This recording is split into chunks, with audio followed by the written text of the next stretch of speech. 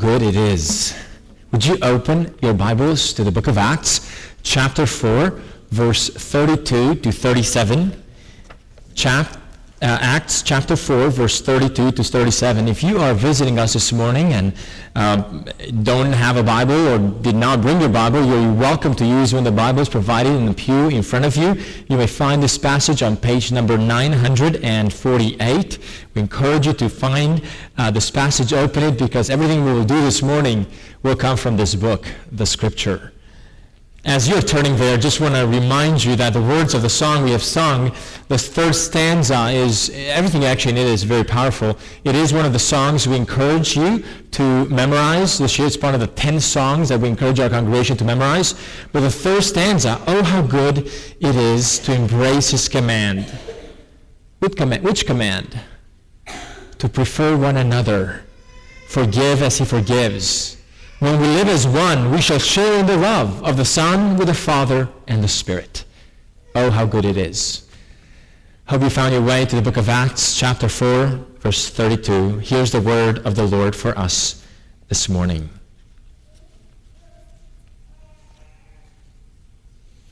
Now the full number of those who believed were of one heart and soul. And no one said that any of the things that belonged to him was his own, but they had everything in common. And with great power the apostles were giving their testimony to the resurrection of the Lord Jesus, and great grace was upon them all. There was not a needy person among them, for as many as were owners of lands or houses sold them and brought the proceeds of what was sold and laid it at the apostles' feet, and it was distributed to each as any had need. Thus Joseph, who was also called by the apostles Barnabas, which means son of encouragement, a Levite, a native of Cyprus, sold a field that belonged to him and brought the money and laid it at the apostles' feet. This is the word of the Lord for us this morning. Would you join me in a word of prayer? Our gracious Father, we thank you for the truth of the gospel that transforms us, and how this gospel transforms us to prefer one another over ourselves, and to forgive one another, and to live in unity and belong to one another. We pray that this morning, this truth that we have heard, it would sound again into our ears. I pray that you would lead me to speak your truth, your words, and use this for our hearts. In the name of Jesus we pray. Amen. Well, few verses we read this morning, these very few verses, very few for the book of Acts. Mostly we have read longer passages, but these few verses are actually a summary of the life of the church in the early ages, in the early church. This is actually the third summary that Luke gives us, the third summary of the life of the early church. The first summary, and if you have your Bibles, I encourage you to turn to chapter 1, verse 14, just one verse. All these, with one accord, were devoting themselves to prayer together with the women and Mary, the mother of Jesus, and his brothers. That was the first summary. The second summary is chapter 2, verse 42 to 47. Turn there, please, and here's what we read there. They devoted themselves to the apostles' teaching and the fellowship, to the breaking of bread and the prayers, and awe came upon every soul, and many wonders and signs were being done through the apostles. And all who believed were together and had all things in common. And they were selling their possessions and belongings and distributing the proceeds to all as any had need. And day by day, attending the temple together and breaking bread in their homes, they received their food with glad and generous hearts, praising God and having favor with all the people. And the Lord added to their number day by day those who were being saved. This was the second summary. And now we get to the third summary of the life of the church. And you will notice that some of the themes are repeating themselves. But this recap is given to us again for the third time to remind us what the life of the early church was like. But in this particular summary, the focus falls on the generosity of the believers. They're willing to share their material resources with the needy people of their congregation. Luke actually uses a phrase that is found nowhere else in the New Testament. In verse 34, Luke says, there is not a needy person among them. Now that's an interesting phrase. Do you know where it comes from? It doesn't come from Marx or socialism or communism. It comes from the Old Testament.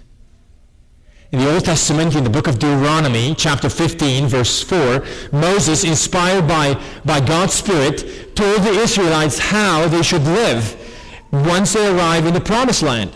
And God promised to them that if they listen and obey to God's commandments, here's what God will do. There will be no poor people among you. For the Lord will bless you in the land that the Lord your God is giving you for an inheritance to possess. Did you hear that promise? There will be no poor among you. So when Luke tells us that there is not a needy person among them, Luke may have hinted at the reality that what the early church experienced was an echo of what God promised.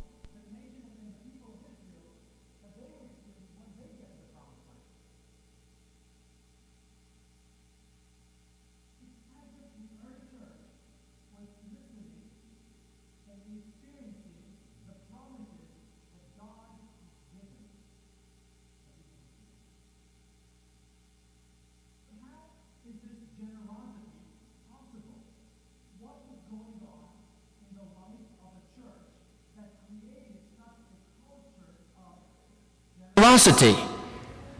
I would like to look this morning at the DNA of a generous church. The DNA of a generous church. 4 factors of a generous church. The first one I'd like to point your attention to is a deep unity. A deep unity. Look at verse 32. Now the full number of those who believed were of one heart and soul. That's the first characteristic. This is the first thing that Luke brings out to our attention once again. Their unity. Now it was a unity of the full number of those who believed. Not just of some, but of those who believed. Of all of them. The full number. Friends, to believe in the news of the gospel. The good news that Christ brought to us. And to respond to that news brings us together as we have never been before. To believe the gospel and to respond to it brings us together as we have never been before. A new attachment is created. A new bond, not just between my heart and God, but between my heart and the hearts of those who also believe in God. The response of the gospel creates this unity. But let's look a bit further at how this unity is manifested. Luke has already told us that in the previous summaries that their unity was manifested visibly by their gathering together. They were meeting together regularly, and not just once a week, but also living life together throughout the week. Living the new life of faith together with other believers, linking arms with them. This means that, friends, our presence together, when we gather here every Sunday morning, our presence together is a visible sign of our unity. It is a visible sign of what the gospel produces in us. It's a very tangible measure of our unity. Friends, you cannot claim to cherish our unity in the gospel if you are willing to make a habit of not showing up. In some ways, a very tangible measure, if you will, of how our gospel works in us is our unity in the act of gathering together. But in the book of Acts, this unity was definitely not limited simply to the act of gathering together. Their unity went way, way deeper. It was a unity that was formed deeper where the eyes cannot see. It was a unity formed in heart and soul. What does it mean to be of one heart and soul? What does it mean to be of one heart and one soul? Do you know where in the Bible the phrase heart and soul show up as a combination for the first time? It's in Deuteronomy. Again, you have to read Deuteronomy to understand the New Testament. It's in Deuteronomy chapter 6, verse 5. It's part of the Shema, the major, well-known confession of the Israelites. The Shema said, "Hear, O Israel, the Lord our God, the Lord is one. You shall love the Lord your God with all your heart, and with all your soul, and with all your might." That's the first place in the Old Testament where heart and soul show up in a combination together. In other words, the unity of the early church happened in the very place where their love for God was supposed to be rooted, at the core of their beings. Now, Luke tells us that at the core of their beings, in the depths of their hearts and soul, something profound has happened. A unity was being shaped and formed. A unity with those who believed the same gospel. A unity with those who had the same love for God.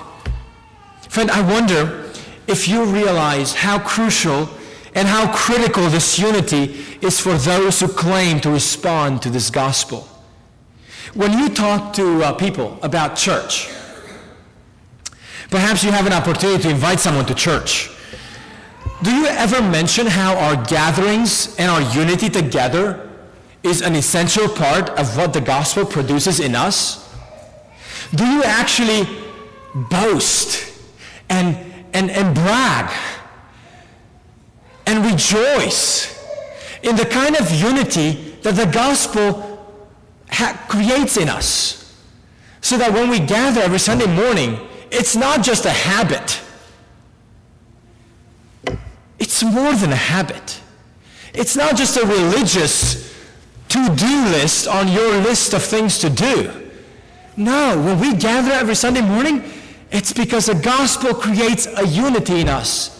A unity that would not be there unless we actually embrace this gospel.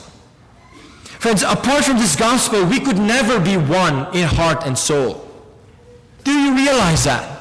Apart from this gospel, we could never be one in heart and soul. People can be united around a cause. People can be united around a purpose. People can be united around certain interests. People can be united around certain events. The other night, I got a haircut, and I tried to engage with the lady who was giving me a haircut, and I commented that her name comes from the Bible. By the way, that's a really neat way to, when you meet somebody, what's your name, and they say a name that is connected to the Bible, that is one segue I use. Oh, your name comes from the Bible. Did you know that? Well, she did know, as she was a believer.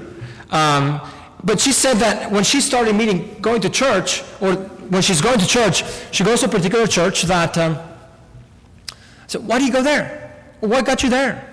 Oh, every Sunday, it's like going to a concert. I love it.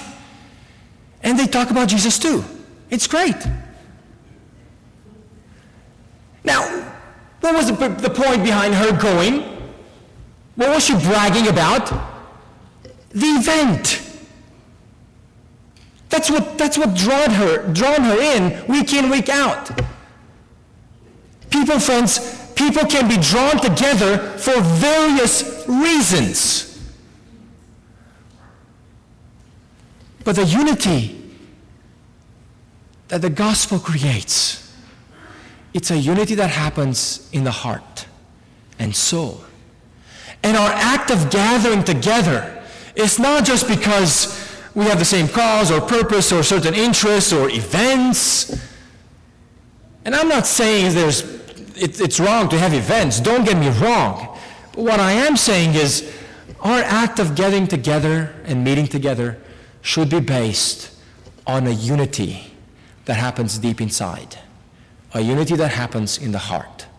A unity that happens in the soul. Friend, I wonder if when you speak about church and the unity we have together, I wonder if you highlight the utterly unique nature of our unity, a unity that takes place only where the gospel can penetrate and change, a unity that takes place in our hearts and souls. Or when we live out this life together as one body, as one heart and soul, this is not just a superficial unity. It's not just a Sunday unity, but a unity in which we have the courage to be transparent with one another, open with one another. A unity in which we are not hiding our private lives, but seeking to live in openness for others to know our weaknesses and our needs.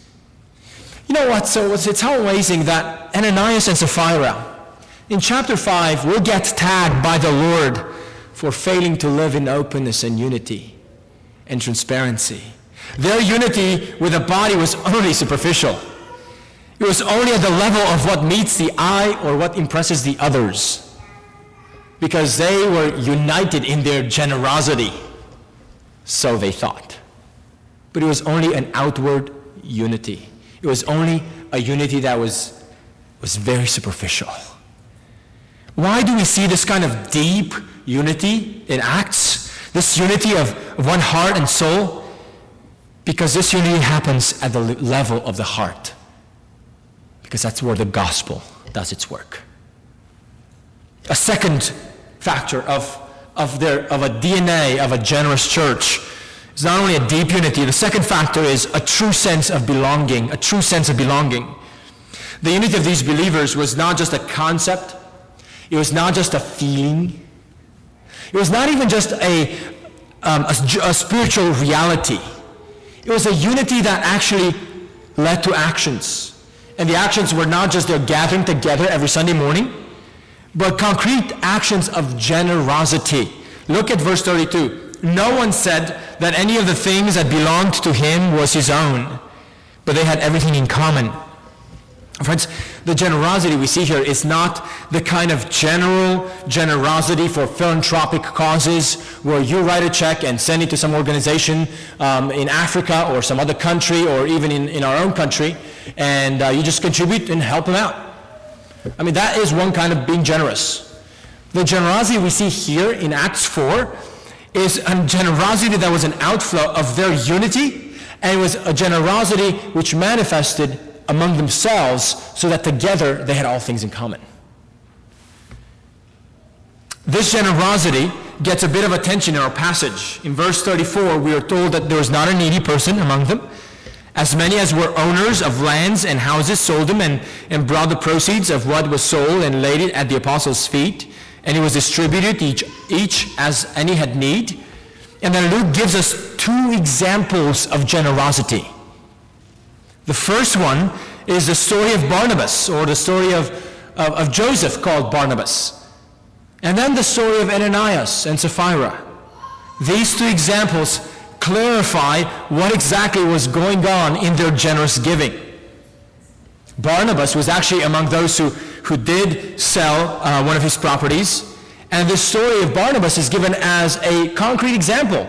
No, we can point to a person. Look at what he did. This is not just a generalization. Yes, there were actual people who responded very generously. Now, the early believers may have remembered the words of Jesus in Luke 12, the passage we read earlier. Do not be afraid, little flock, for your Father has been pleased to give you the kingdom. Sell your possessions and give to the poor. So those who had the means to do it, those who had possessions, did sell from their possessions. The text does not tell us that they sold all their possessions. This is not some sort of forced generosity. This is not communism, where you're forced to give up your stuff. Their generosity not only was not forced, it was not even commanded by the apostles. If anything, when Peter speaks to Ananias, rebuking him for lying to the Holy Spirit, Peter says to Ananias, look in verse 4 of chapter 5, while it remained unsold, did it not remain your own? In other words, Peter said, you didn't have to sell it. You really didn't have to. This is not a forced generosity. And then Peter goes on and says, and after it was sold, was not all at your disposal? You didn't have to pretend like you gave it all. It was yours. You only had to give what your heart decided to give. In other words, the generosity described in Acts 4 was not forced on anyone. Nor was everyone expected to do it. Now, some of you are just saying, thank you, Pastor, for clarifying that. I'm so glad I don't have to do this. Right? But friends, like Barnabas, some indeed sold some of their properties. Others did not. But they, even those who did not sell them, considered them not to be their own. They made their resources available for others. This kind of attitude was present among all the believers. Look at verse 35. No one said that any of the things that belonged to him was his own. This means that while legally speaking, some of them continued to be owners of the lands or their properties, in their hearts and minds there was a radical change in attitude. They considered their possessions to be available to help the needy sisters and brothers. As we look in other parts of the book of Acts, we will notice that this commitment to help the needy actually became a burden. All you have to do is just flip 2 chapters to chapter 6 and realize that the needy widows became a burden and a cause of disunity. Not because of the widows themselves or their need, but because of how great the need was. The church had to figure out a way to deal with this need in a godly manner, because dealing with it in an ungodly manner caused disunity. And that's where the apostles come and tell the church, we need to appoint 7 men full of the Holy Spirit who will give attention to these matters so that we, the leaders of the church, can devote ourselves to the preaching of the word and to prayer. And that's when the office of the deacon is begun. Later in the New Testament, the Apostle Paul will feel impelled to ask for love offerings from the Gentiles in various places for the church of Jerusalem. In other words, even though here in Acts 4 we see extreme generosity, their resources eventually ran out. And other churches were asked to contribute to alleviate for the needs of the saints in Jerusalem. Friends, even though their resources eventually would run out, what is highlighted in this passage is their generous hearts that produces generous giving because they felt a sense of belonging together. So what characterized their generosity? What are the first 2 factors? It happened as an outflow of their unity. It happened not because it was forced or demanded upon them, but freely given as an outflow of their sense of belonging together. A third factor behind their generosity. A powerful gospel proclamation. A powerful gospel proclamation.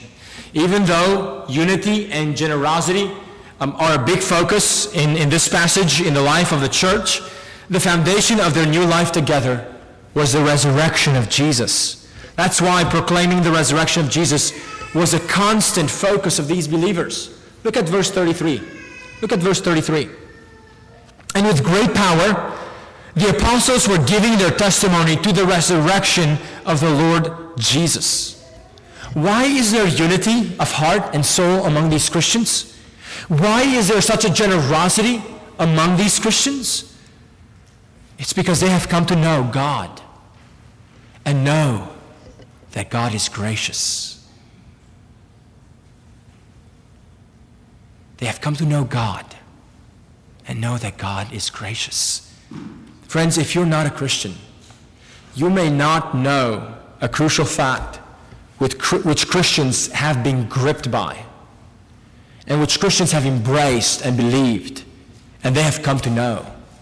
Christians know that God did not have to give his Son, his only begotten Son, for us. God did not have to do that. God could have enjoyed his existence in the cul-de-sac of his eternity, and he would have been fine. God could have closed his door on us like we close the doors of our garages and just spend the rest of the evening in our homes and don't mingle with anybody else. God could have closed his door on us, and God could have been totally loving, perfect, just, good, and all of the above. God did not have to give Jesus, his only Son, for us. But God chose to give him. God sent Jesus Christ, his only Son, to come to earth to die for us so that we might be saved. Saved from our wretchedness, saved from our enslavement, slain from our rebellion. So that whoever turns to God, believing in this great news and turning away from their sin, they too might be saved. This is the great news of the gospel that Christians embrace. Friends, if you've never heard this news, or perhaps you've heard it many, many times, but you've never responded to it, you've never embraced it, I pray that today you would consider doing so. I pray you'd consider calling out to God to save you, to ask God to do in you that which Jesus came to accomplish, to save you from your sin. But all of this is possible because God gave his Son for us. And when Christians are awakened, when people are awakened to see truly what God has given us, when Christ becomes part of us and we become part of him, we can never be like we were before. We can never be like we were before. When you realize that what God has done for you, your nature is changed. God changes your nature. That's why when someone claims to believe the gospel, but then you look at their life and there's no change, not the slightest indication of any change, that person may not be really born again. Their commitment to Christianity may be no different than signing up for an American Express card or a Garden Club card. They might have some new perks, but their nature is the same. But not so with embracing the gift of God. What God gives us changes us from the inside out. And what we see here in Acts 4 is a picture of the kind of changes the gospel produces in us. A change in how we view ourselves, a change in how we view our stuff. Such changes gives us the freedom to live in unity with other believers, to be one in heart and soul. And such change gives us a freedom to live generously towards others who are less fortunate than us. But all of this is possible because of the preaching of the gospel. I love what David Peterson says. It was the powerful preaching of the gospel that motivated the earliest Christians to such generosity. Not specifically preaching about money or impassioned exhortations from leaders to share possessions. The church was not going through a capital campaign or some other fundraising campaigns for the poor. No. This generosity just happened naturally because they understood the gospel. That's why Luke, while emphasizing their unity and generosity, will come back to the ongoing priority of preaching the resurrection of Jesus. But there is another reason, a final reason why all these things are happening to them in the book of Acts. And this is a fourth component of the DNA of a generous church. We saw their deep unity. We saw a true sense of belonging together. We saw the powerful gospel proclamation. Lastly, the grace of God. The grace of God. Look at verse 33. And great grace was upon them all. Even though the apostles were doing all this preaching about Jesus and his resurrection, even though all the believers were united in one heart, even though there was great generosity and a sense of belonging, all these were caused because great grace was upon them all. This reveals to us that Christian fellowship, dear friends, is not just a community of friends. It's not just a human endeavor. Christian fellowship is an enterprise of divine character. Christian fellowship is an enterprise of divine character. That's why in chapter 5, when Ananias and Sapphira seek to simulate generosity without actually having a generous heart, they got sanctioned by God. Trying to put a front of unity, trying to put forward a Sunday face to being united in heart and soul, but not actually be united in the heart, and actually acting against that unity privately, that actually got sanctioned by God in a pretty dramatic way. God was involved in this fellowship. The grace of God was building this fellowship, and the grace of God would not allow this kind of threats to their unity. Oh, dear friends, Christian fellowship is not just a product of human interactions, but the product of the grace of God. If we understood that, one of the great things we can wish to one another is the grace of God. That's why Paul, in every one of his letters, he begins with the words, grace and peace. Grace and peace. There's no better thing we can wish to one another than the grace of God. A church full of God's grace abounding in their midst. What a great aspiration. This is what I have prayed this week in preparation for my message. Lord, would you continue to abound among us, your grace? Would your grace overflow among us? There will be all kinds of things happening among us that only the gospel can produce. No matter how much I would teach or preach or encourage, unless the grace of God uses that to cause in us changes, nothing will do the work. It's the grace of God that does the growth. 4 factors behind the generous church: a deep unity, a true sense of belonging, a powerful proclamation of the gospel, and the grace of God. In just a few moments, we're going to celebrate the grace of God as given to us in Jesus Christ. And we will remember that God gave. Would you join me in a word of prayer as we prepare our hearts to celebrate the Lord's Supper? And during this time of prayer, I would encourage and invite all the deacons to come forward to prepare ourselves for the celebration of the Lord's table. Our gracious Father, it is such a joy, it's such an honor. We're humbled by the fact that you have given to us so much. You have given to us your only Son. And this morning we are reminded of the power of the gospel, of what that power does in us, changing us from the inside out, helping us see ourselves differently, helping us see our stuff differently. And Lord, we pray that you would continue to change our hearts, transform us.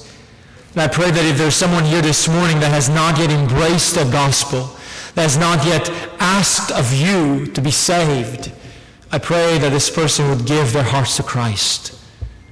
And I pray that our own worship this morning through and around the Lord's table might be a powerful message to all of us this morning of what the gospel does in us.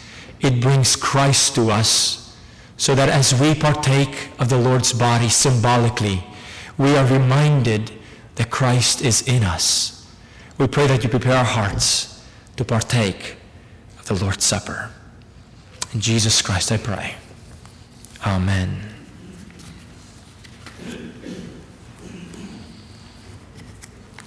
The Apostle Paul, in 1 Corinthians 11, gave the following instructions about how we should prepare for the Lord's Supper.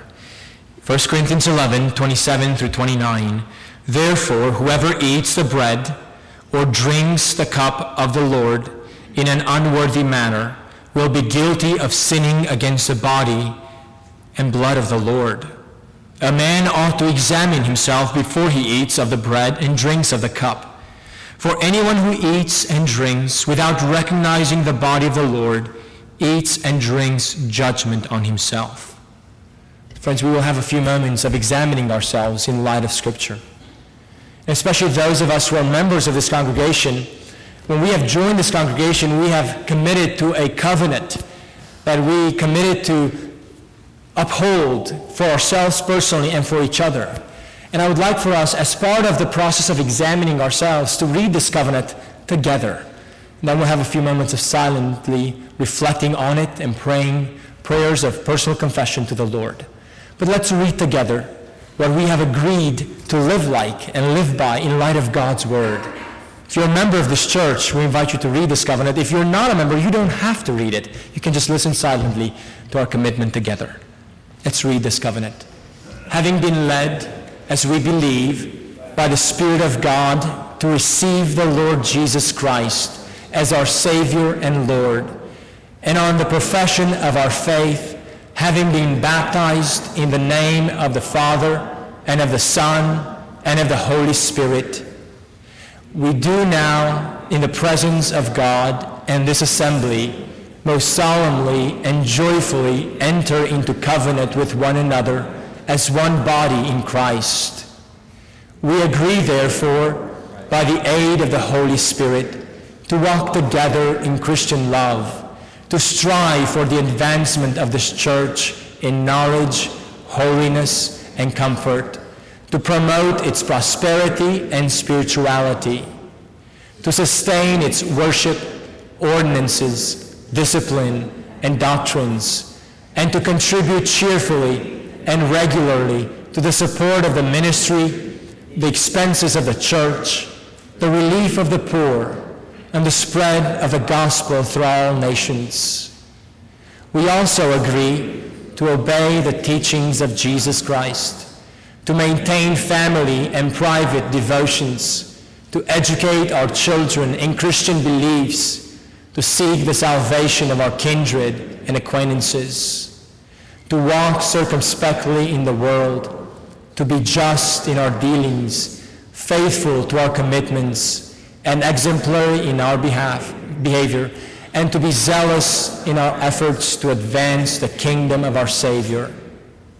We further agree to watch over one another in brotherly love, to remember one another in prayer, to aid one another in sickness and distress, to cultivate Christian sympathy in feeling and Christian courtesy in speech, and to be slow to take offense and always ready for reconciliation and mindful of the rules given by our Savior to secure it without delay.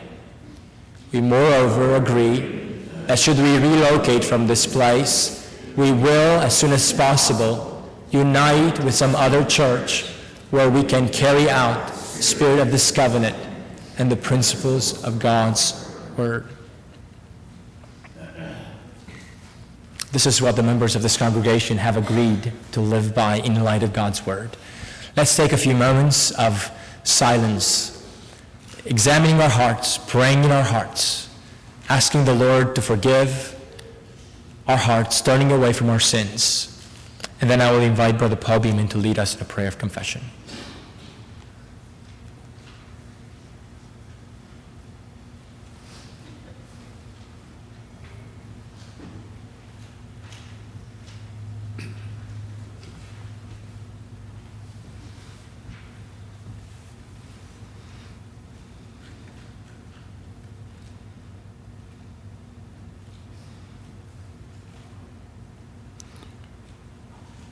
Dear Lord, you know each of our sins. You know our hearts. We pray, Lord, that as we come before you today, that you would forgive us for the sins that we have committed, the ones that we have committed in our heart, in our mind, in our thoughts. We pray, Lord, that you would forgive us and that you would guide us in the days that come forward, that we would live closer to your word and to your purpose for our lives. Lord, we thank you for what you have done for us. We can never adequately repay you for the salvation that you've given to us free. We just pray, Lord, that we would be able to share it with others and that your name would be glorified through our actions. Lord, we pray that you would bless this bread and this juice, this wine, as we share it today. We know that it represents your body, which was given for us, that we all may have salvation. These things we ask in Jesus' name. Amen. Revelation, we read the following assurance of pardon. When we confess our sins, to him who loves us and has freed us from our sins by his blood, and has made us to be a kingdom and priests to serve his God and Father, to him be glory and power forever and ever. Amen. It is with this assurance that we approach the Lord's table. We invite all of you who meet the following qualifications for partaking of the Lord's Supper to join us. All those who are active members of God's covenant community, who have been baptized, who after examining themselves in light of God's word continue to profess repentance from sins and faith in the Lord Jesus Christ by their words and life, are invited to participate in the supper. If you have professed Christ publicly through baptism, even though you may not be a member of this church, you're welcome to join us in this participation of the Lord's Supper. We pray that this participation would be a blessing to us.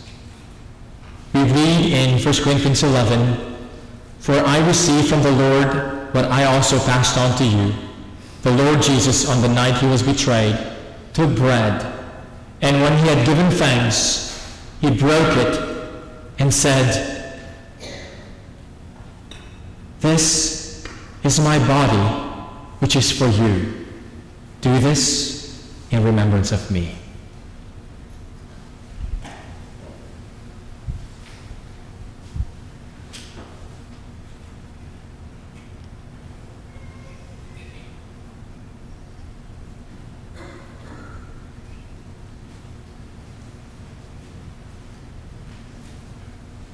Amen.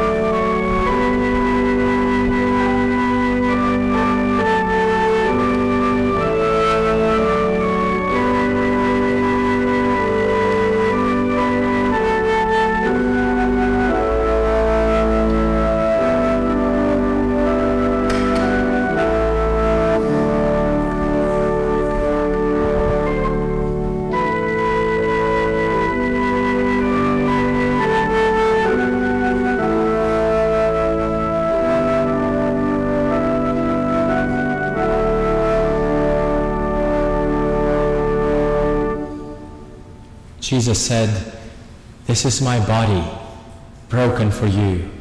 Take and eat, all of you." Amen.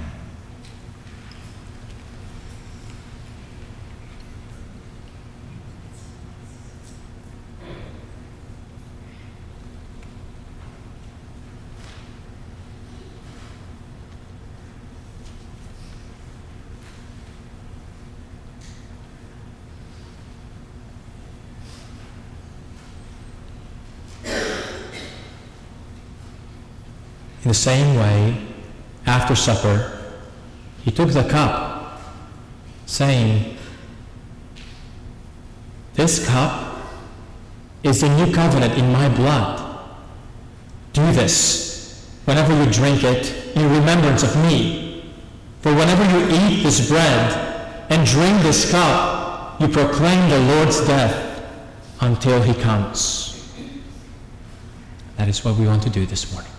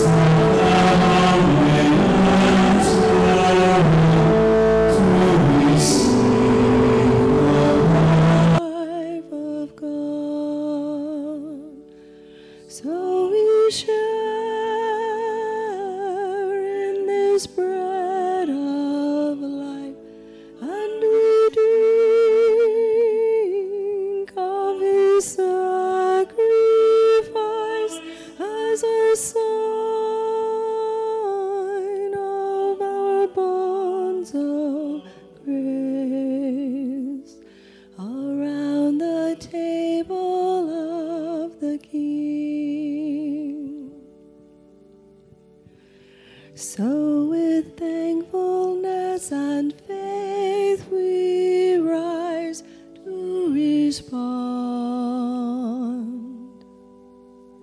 and to remember our call to follow in the steps of Christ as his body here on earth. As we share in his suffering, we proclaim Christ will come again, and we'll join in the feast of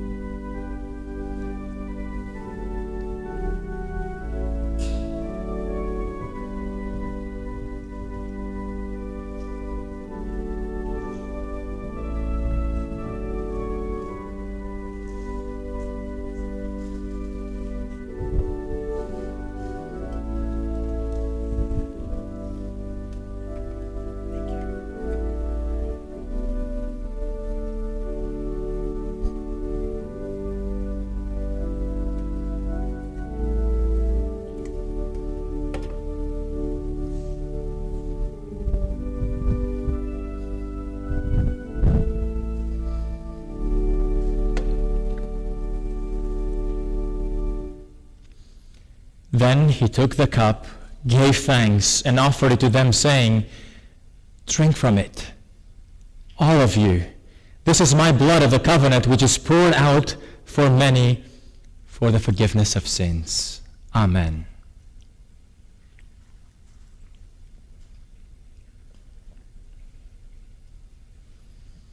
Our gracious Father, we thank you. We thank you for giving us your Son, by whom you have saved us, you have rescued us, you have given us a new life, you have given us your righteousness. It is in the life of your Son that we want to live the rest of our lives here on earth until you call us home or until you return. It is in the name we pray. Amen. Would you all now stand, and let's continue to worship the Lord with a final song of thanksgiving to God.